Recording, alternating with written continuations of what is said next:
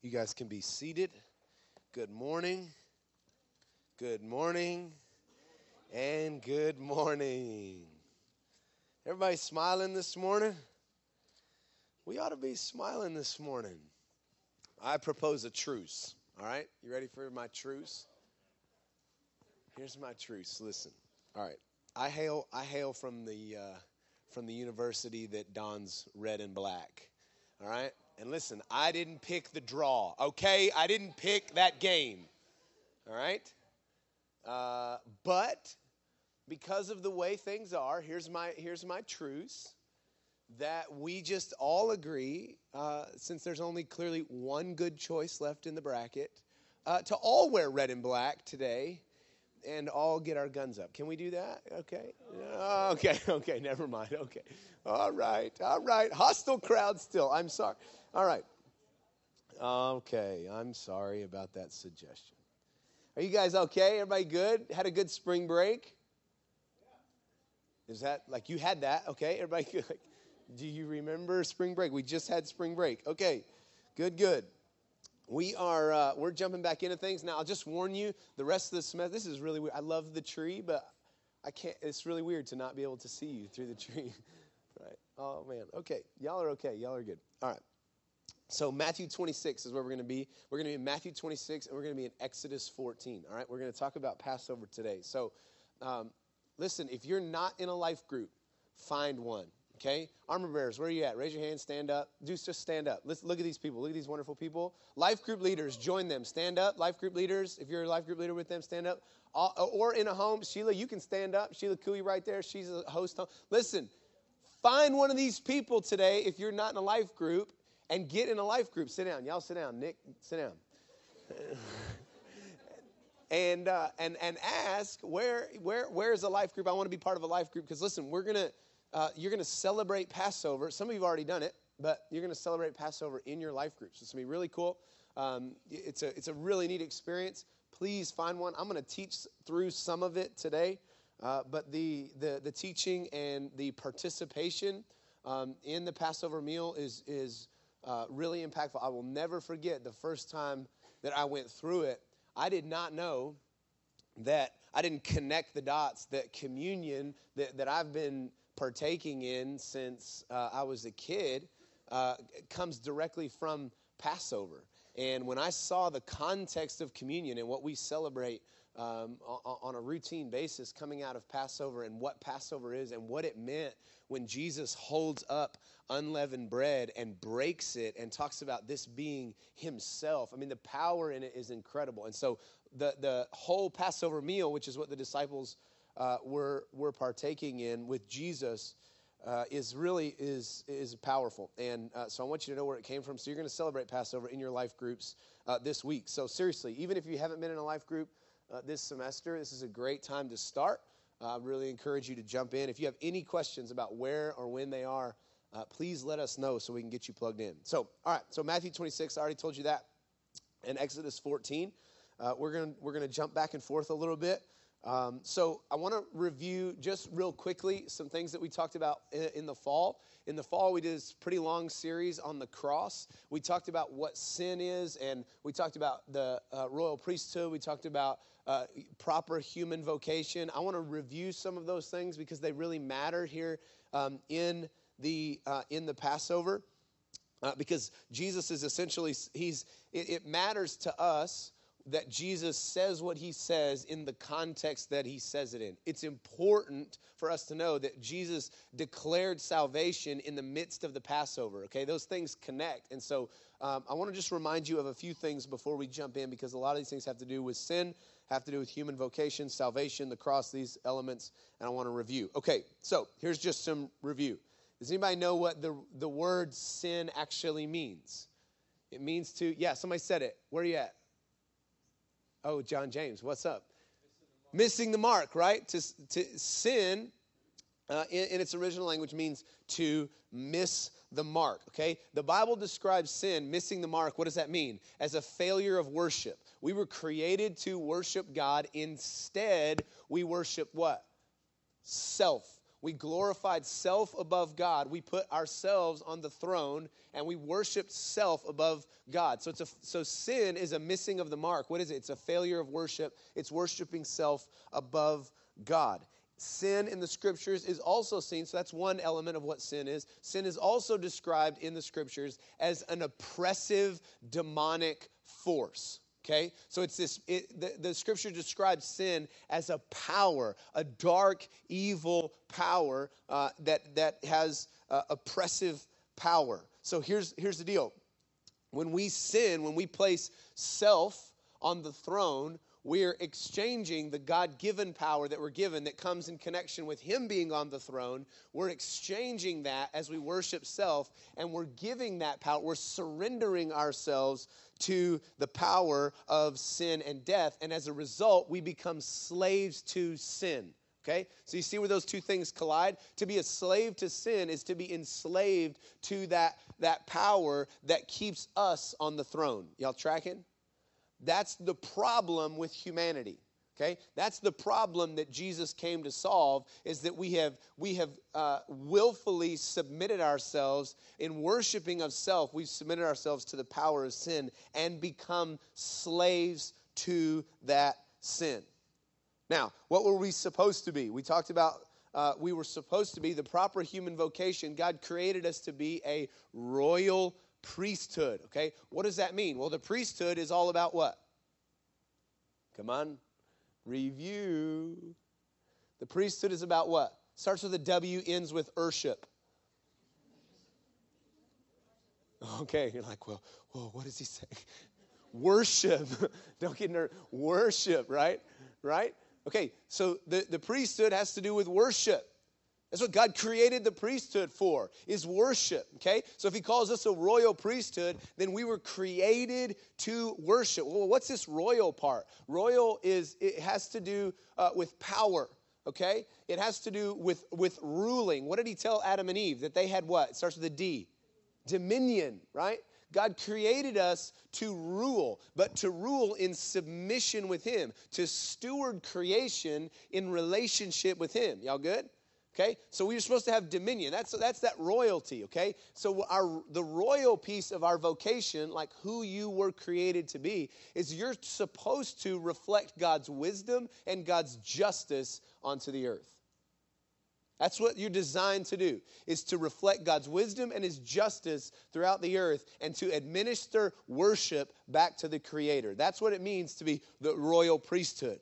So as we stand in this position on the earth, the way that we deal with people, the way that we do our jobs, the way that we go to school, all of that reflects God's wisdom and His justice. All the while in submission to Him, we're worshiping Him, and we're representative of all of creation worshiping God. That's who we were created to be. That was humanity's design. Well, when we chose to worship self above Him, you see where that human vocation broke. You see where that broke? Right? Because we're no longer reflecting worship back to God, and we're no longer stewarding His wisdom and His justice because we're serving self. Whose justice are we given? Our own. Justice based on what I see justice as. How many of you know that's a broken perspective? Because when we're serving ourselves, our justice is flawed. Our wisdom is flawed. And the Scripture all throughout says God's wisdom is not man's wisdom. Right? So this is what sin caused. It caused that brokenness of human vocation when we stepped into the worship of self, okay? So that's what we are, okay? So it's just some reminder. Because when we step into Passover, Jesus is saying a ton about how He's coming to repair that brokenness. He talks about sin in that context, and we'll miss it if we don't know what we're talking about, all right? So why Passover? How many of you, and this is cool, I just am curious, how many of you, this is the first time you've ever really even interacted with that word Passover in a church setting? Just some of you? Man, that would have been me. I didn't until well into my adulthood. When does that start, by the way? I don't know. When did I become? Okay, so here's the deal. So here's what we have to, why Passover? Jesus chooses this setting to say this, okay? He's celebrating Passover. Now, Passover means a tremendous amount in the Jewish community. Okay? Passover has been celebrated, and when did it begin? It started in the book of Exodus. And the command of God was that every single year they're to celebrate Passover. So Passover is deeply ingrained in the Jewish community. Jesus steps into that setting and chooses Passover to say, this is what I'm doing. He uses the Passover to give them context about what he's doing. So we've got to understand Passover. It's not accidental that Jesus chose to clash with the forces of darkness on Passover. Think about the book of Exodus. We're going to talk about this in just a moment. But where did God clash with the oppressive power over his people? In the Passover. It's not an accident that this is where Jesus steps in and goes, this is where I'm taking the fight to this final place against evil and against sin. This is the place where it will happen. It's not an accident that he's doing this on Passover. Jesus himself places the meaning of his death and resurrection in the context of Passover. Jesus believed that just as God had won decisive victory over the powers of Egypt and slavery, God would do it again and overthrow the powers of sin which had enslaved Israel and all mankind.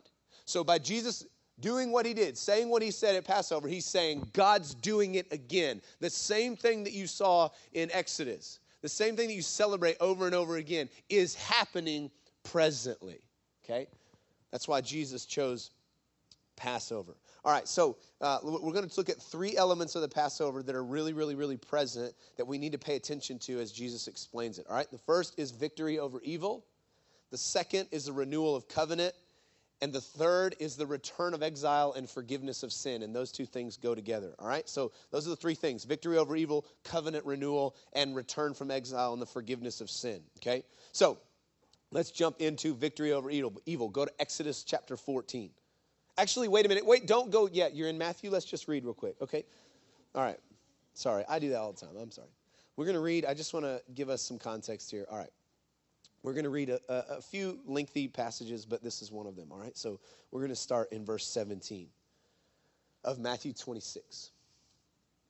Now, on the first day of unleavened bread, the disciples came to Jesus, saying, "Where will you have us prepare for you to eat the Passover?"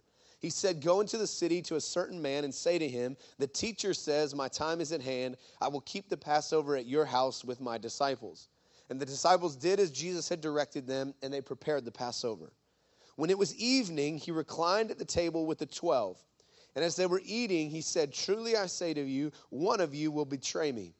And they were very sorrowful and began to say to him, one after the other, 'Is it I, Lord?' He answered, 'He who has dipped his hand in the dish with me will betray me.'" So he's talking about something that's happening in the context of the Passover meal. You guys will get to that in your life groups.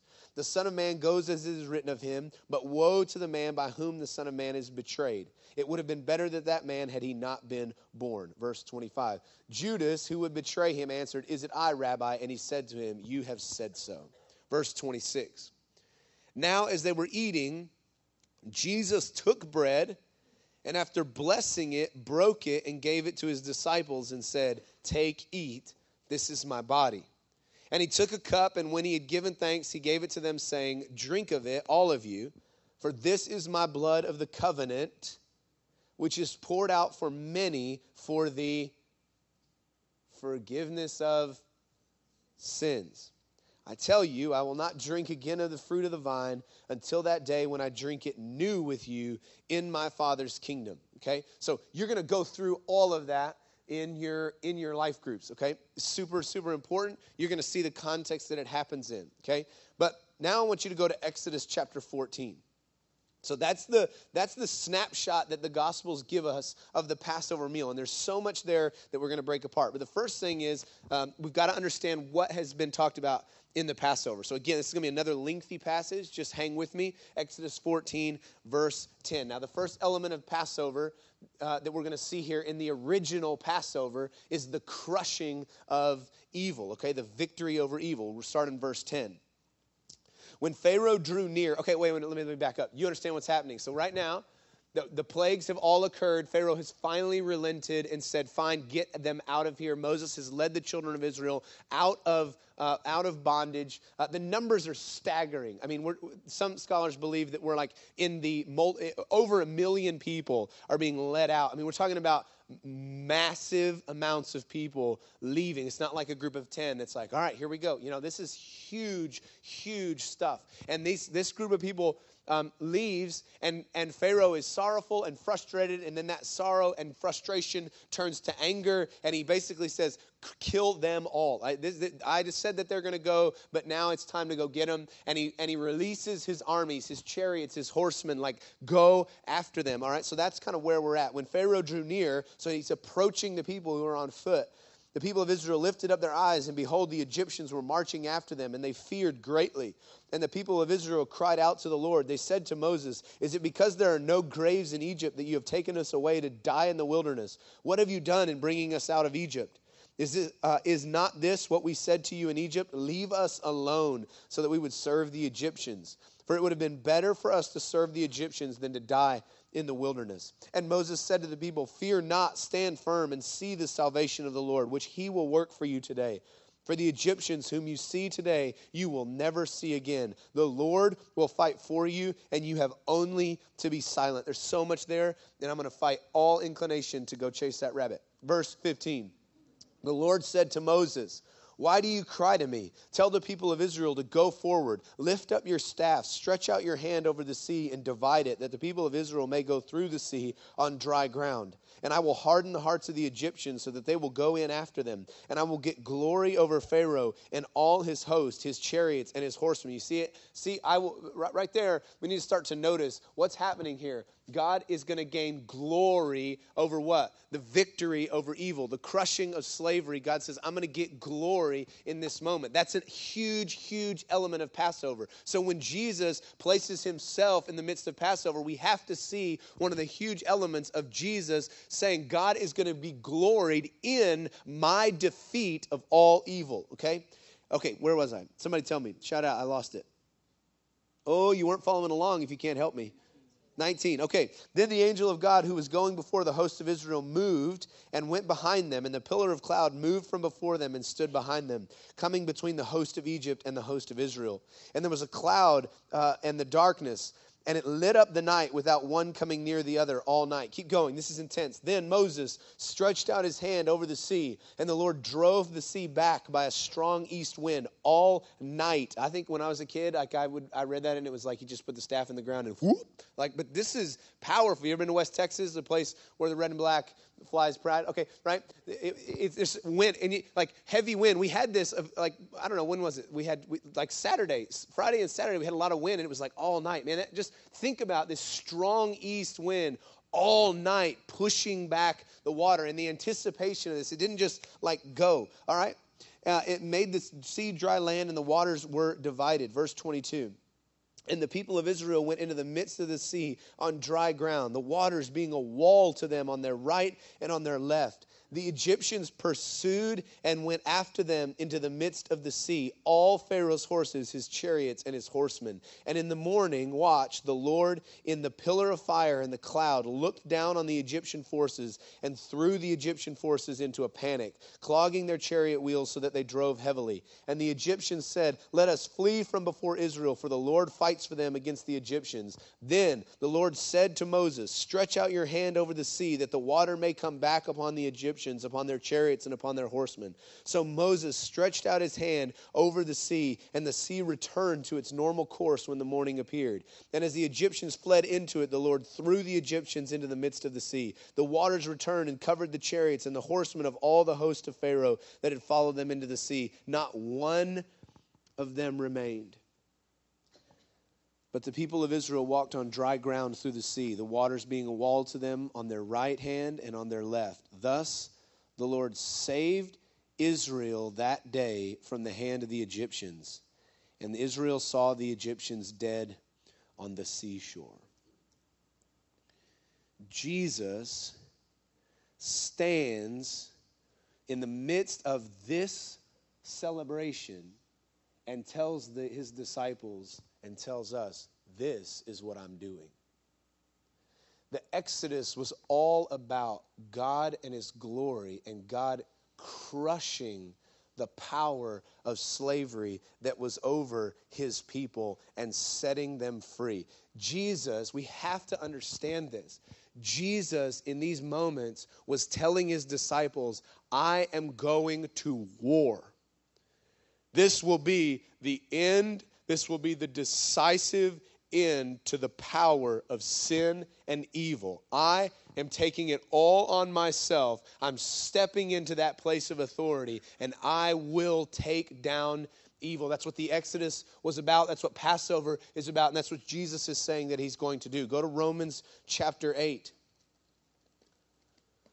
You've got to see, I think a lot of times we get this picture of Jesus in these final days as this very meek, mild-mannered man. We look at him going to the cross as in a sense, as kind of weakness, like just kind of giving up and then having this heroic moment on the cross that he just kind of has his head hung low and is being tortured to his death. Are you in Romans chapter 8? We're going to go there in just a second. Romans chapter 8. That is absolutely not true.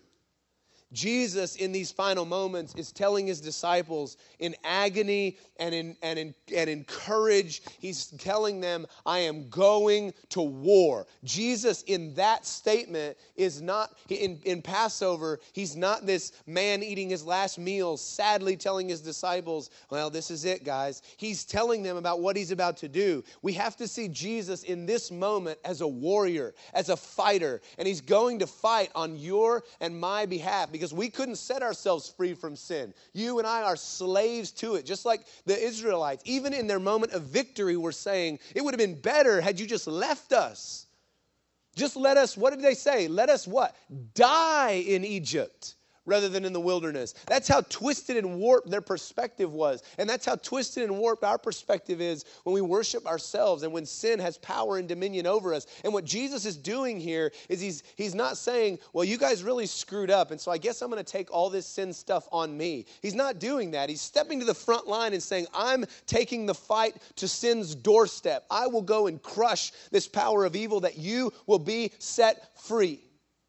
He's a warrior in this moment. We must see the strength that it takes for him to stand into this moment in history. Look at Romans chapter 8, verse 1. There is therefore now no condemnation for those who are in Christ Jesus. For the law of the Spirit of life has set you free in Christ Jesus from the law of sin and death. For God has done what the law, weakened by the flesh, could not do, by sending his own Son in the likeness of sinful flesh. And for sin, he condemned sin in the flesh. You hear it? He condemned sin in the flesh. God in Jesus took the fight to sin's doorstep, and on the cross won a decisive victory over evil. But that's not the only element of Passover. The second element of Passover is covenant renewal. What did he say in Matthew chapter 6? A new what? He talked about a new covenant. There's some of you have like the C, but it's like, I'm not going to say it out loud because sometimes he tricks us. Covenant. A new covenant in my... What are they drinking? Okay, new covenant in my... Okay, hey guys, let's get a little confidence. All right, if you think you got an answer, shout it out. I won't know who said it. I'm not going to make you stand up and go, hey, you, with the wrong answer. Like, just come on. Come on.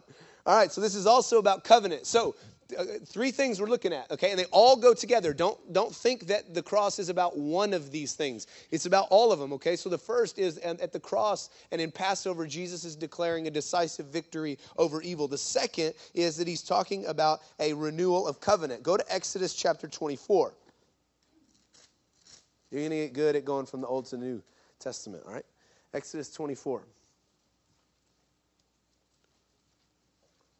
Now he says a new covenant made in my blood. This has always messed us up. They messed the disciples up. It messes us up. Like, what do you mean in my blood? And we think that a lot of times that this is blood of sacrifice. And when we think of sacrifice, we think of it like the sacrifice of animals, because what they were doing was that they were putting their sin they were killing the animals in the place of humanity.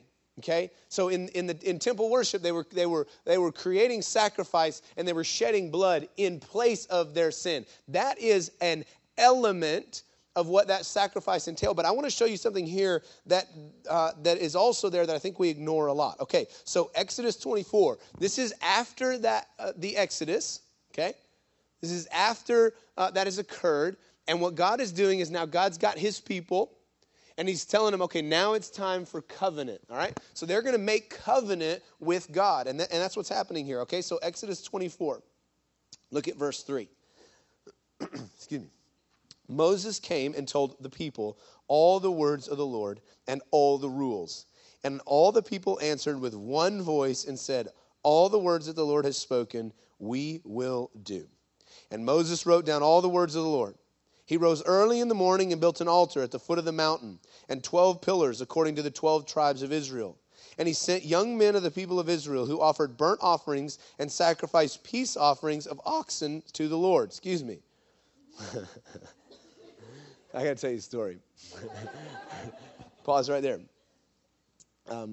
When I was going through that wonderful stage of puberty, right? Everybody, right? You remember that? Like, did he just say that? That's really weird in church, okay? I played basketball, and I was a freshman, and we all had study hall together, the freshman team, the junior varsity team, and the varsity team. I went to a really big school, and so there's lots of people. And we all had to sit in the bleachers. And anybody know that a gym, carries voices? Okay, here comes Kendall, all right?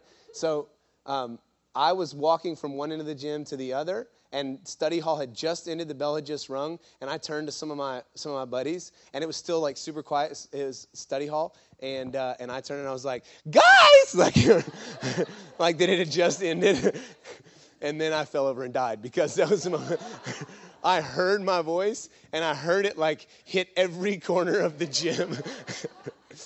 And the whole, and man, as a freshman, it's that's the last thing you need to happen.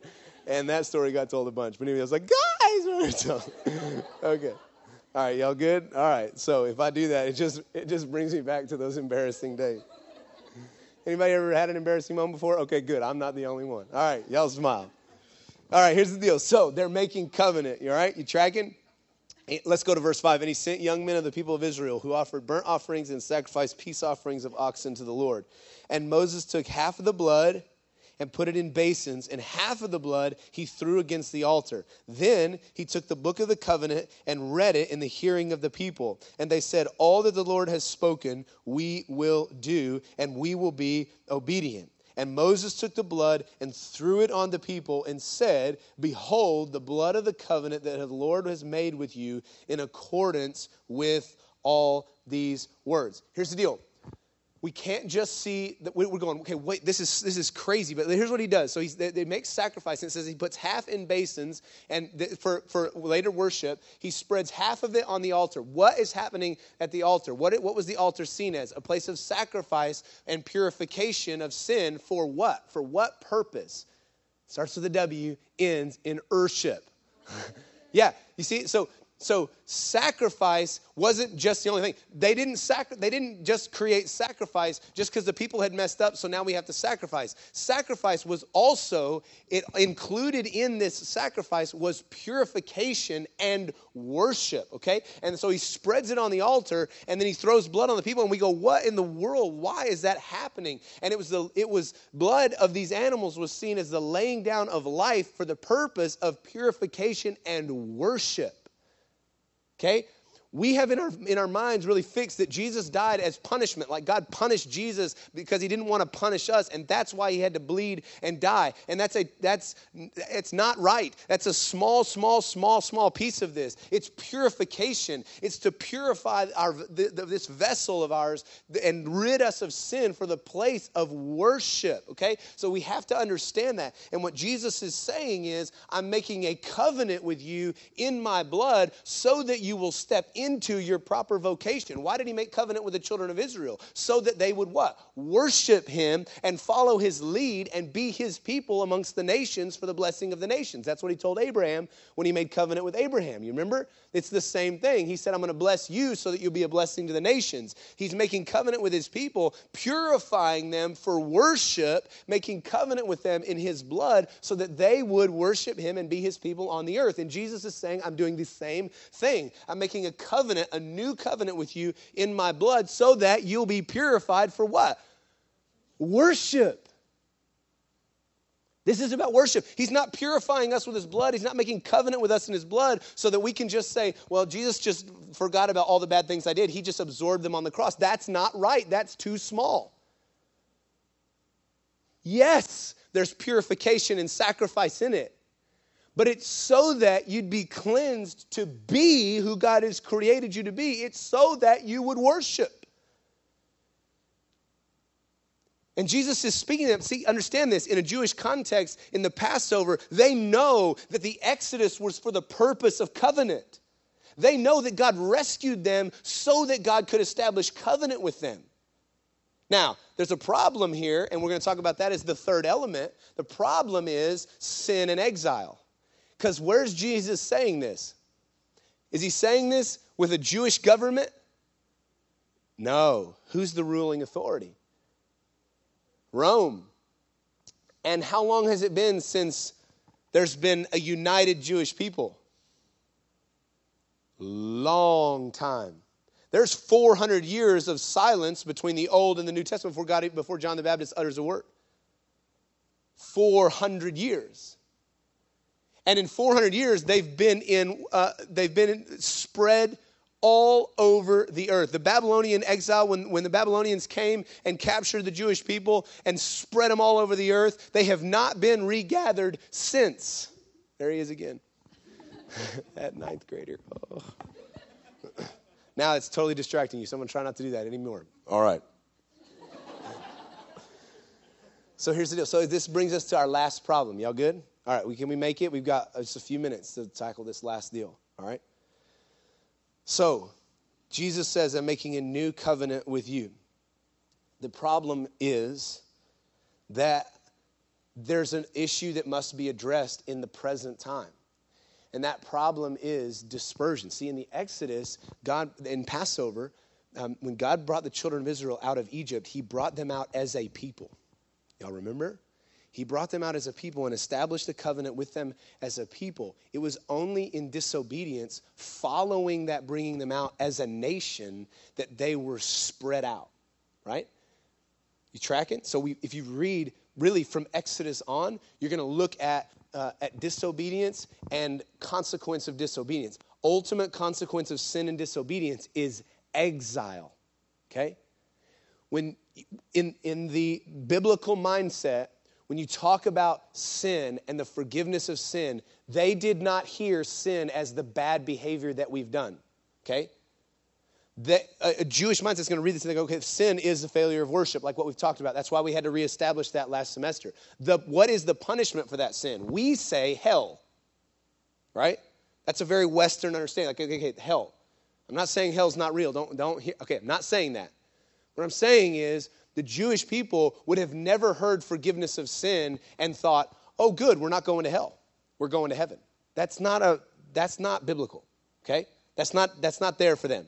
What they would have heard, forgiveness of sin for them, the promise of Scripture, what all the prophets said is that when sin was forgiven, the people would return from exile.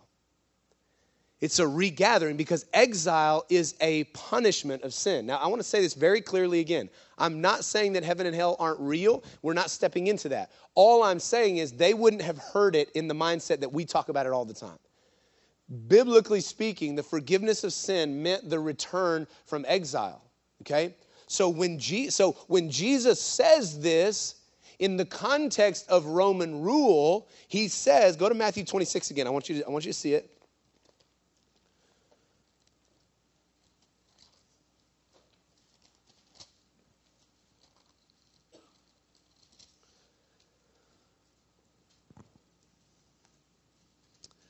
He says, drink of it, all of you. This is the end of verse 27. For this is my blood of the covenant, which is poured out for many for the forgiveness of sins. So all of these ideas that we've been talking about, they all collide here. The forgiveness of sin. So this is Jesus' final clash with the power of sin. The forgiveness of sin means the overthrow of that power over us. For us, we got to read in here. This is Jesus' defeat of that power of the worship of self. He's going to clash with evil at the cross, and he's using the Passover to say, this is what I'm doing. And then as I do it, I'm going to make a new covenant with you in my blood to establish you again as worshipers. I'm not going around it. I'm going to make this covenant in my blood so that you'll be purified and cleansed for your proper vocation to worship, and it will include the forgiveness of sin. So what does this return from exile and the forgiveness of sin mean for us? Think about this. I'm just going to read a few things. I wrote these down. The first Passover freed them from the tyranny of Egypt and established them as a covenant nation before God.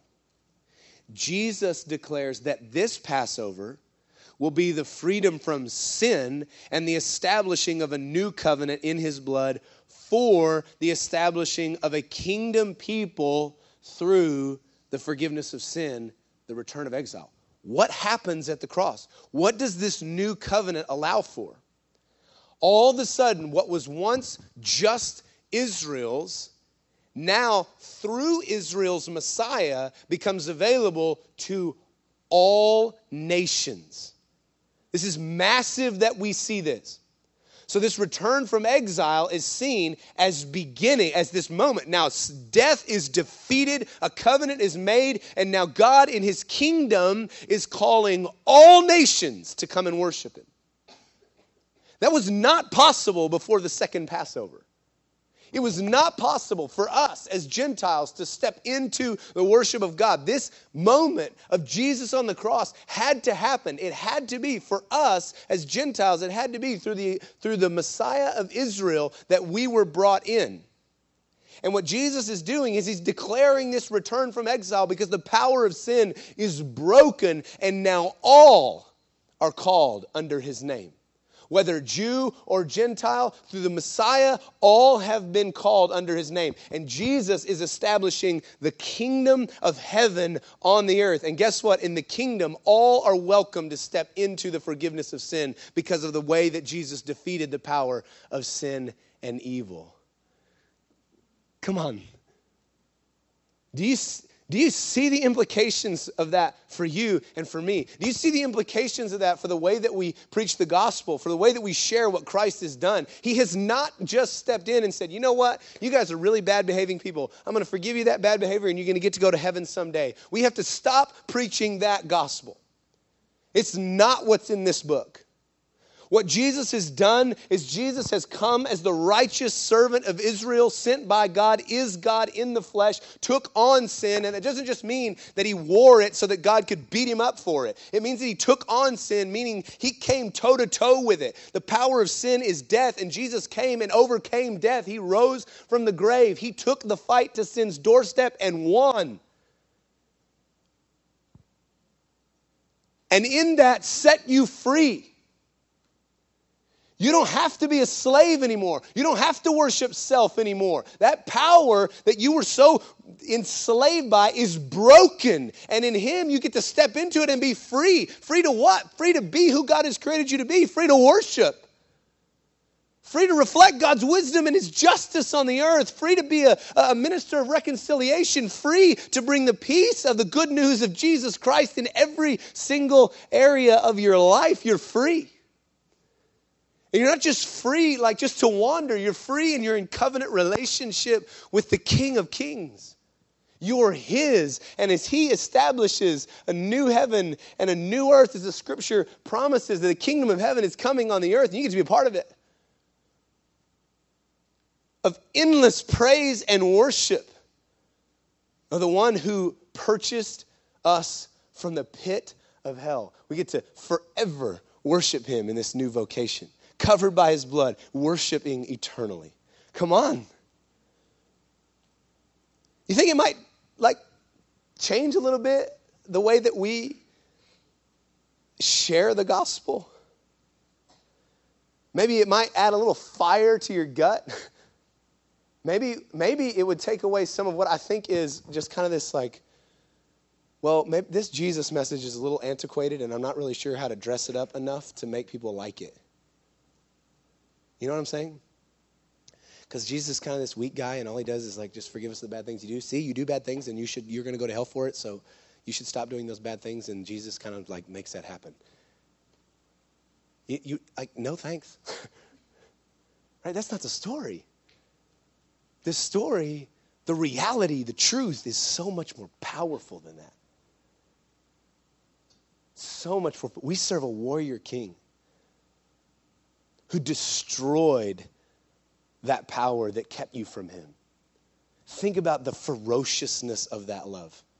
I was reading in the news yesterday, and I'll finish with this. I was reading in the news yesterday about this awful hostage situation. And, I don't know all the details. I was trying to read all the details and understand it all. But this crazy guy takes, in France, takes a bunch of people hostage in a supermarket. And he's already killed a few people. He's obviously dangerous and, like, freaking out. And this guy, this French police officer, takes the place of one of the hostages. He just goes, I'll go. Voluntarily gives up his weapon, because this apparently is part of the negotiation. I don't know, you have to read the story, but goes in totally weaponless to trade places with a stranger. And he's killed for it. The guy kills him. That stranger walks out alive. That person he didn't know walks out alive. And you read that kind of thing and you go, what sort of love is in a man that drives him to heroic acts like that? And then you think about Jesus. You think about what kind of love is in a God that would take on in himself, take on the power of sin and death. What kind of love is in a God that would step in for a humanity that has said, nope, I'd rather worship me. I'd rather be on the throne. What kind of love is in a God that would step in and go, I know that that's just a warped and twisted viewpoint. I know I created you for more. I know I created you for worship. And I'm going to step in and I'm going to take on what you have submitted yourself to. That hostage didn't submit themselves to that. That man took them by force. We submitted ourselves over to the power of sin. And yet, Jesus stepped in and said, nope, it doesn't matter. My love is big enough for you that I'm going to come in and I'm going to take the fight to sin's doorstep. I'm going to destroy it. I'm going to go to the pit of hell and be raised for you. What kind of love must that be? What kind of purpose might you have? What kind of value might you have if God would go to that extent on my behalf, on your behalf? Where might we stand in the heart of God if that's what he poured out for us? Anybody? That's the message we carry. That's what's happened for you. That's what Passover is. Jesus stepped into Passover and said, God's doing it again. And this time it's a new covenant for all the earth. And that's you and me. I hope that as you participate in Passover, that you just go, here's what I hope you do a lot. Wow. That's what I hope you do a lot. Everybody with me? Wow. Like two people. They're like, he didn't really mean that, did he? All right. I did. Let's pray. God, thank you thank you that you're a warrior king. Goodness, I need to hear that, man. I need to hear that. My heart is so stirred by the fact that, God, you came and fought for me. You came and fought with me in your heart. You stepped into the greatest battle of all time. You were beaten and bruised. Your life was poured out because you're a warrior and because you love me. And you did all that with me in your heart so that I would worship you.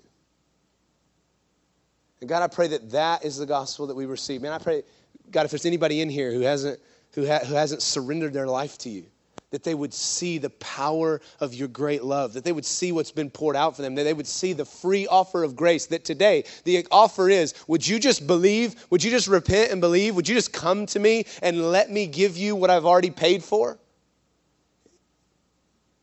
I pray that there would be surrender in this room this morning, that somebody might go, yes, it's me. It's time to turn my life over to you, Jesus. You have fought and won with your great love. You can have all of my life. Forgive me of my sin. Free me from myself, that I might worship you for eternity.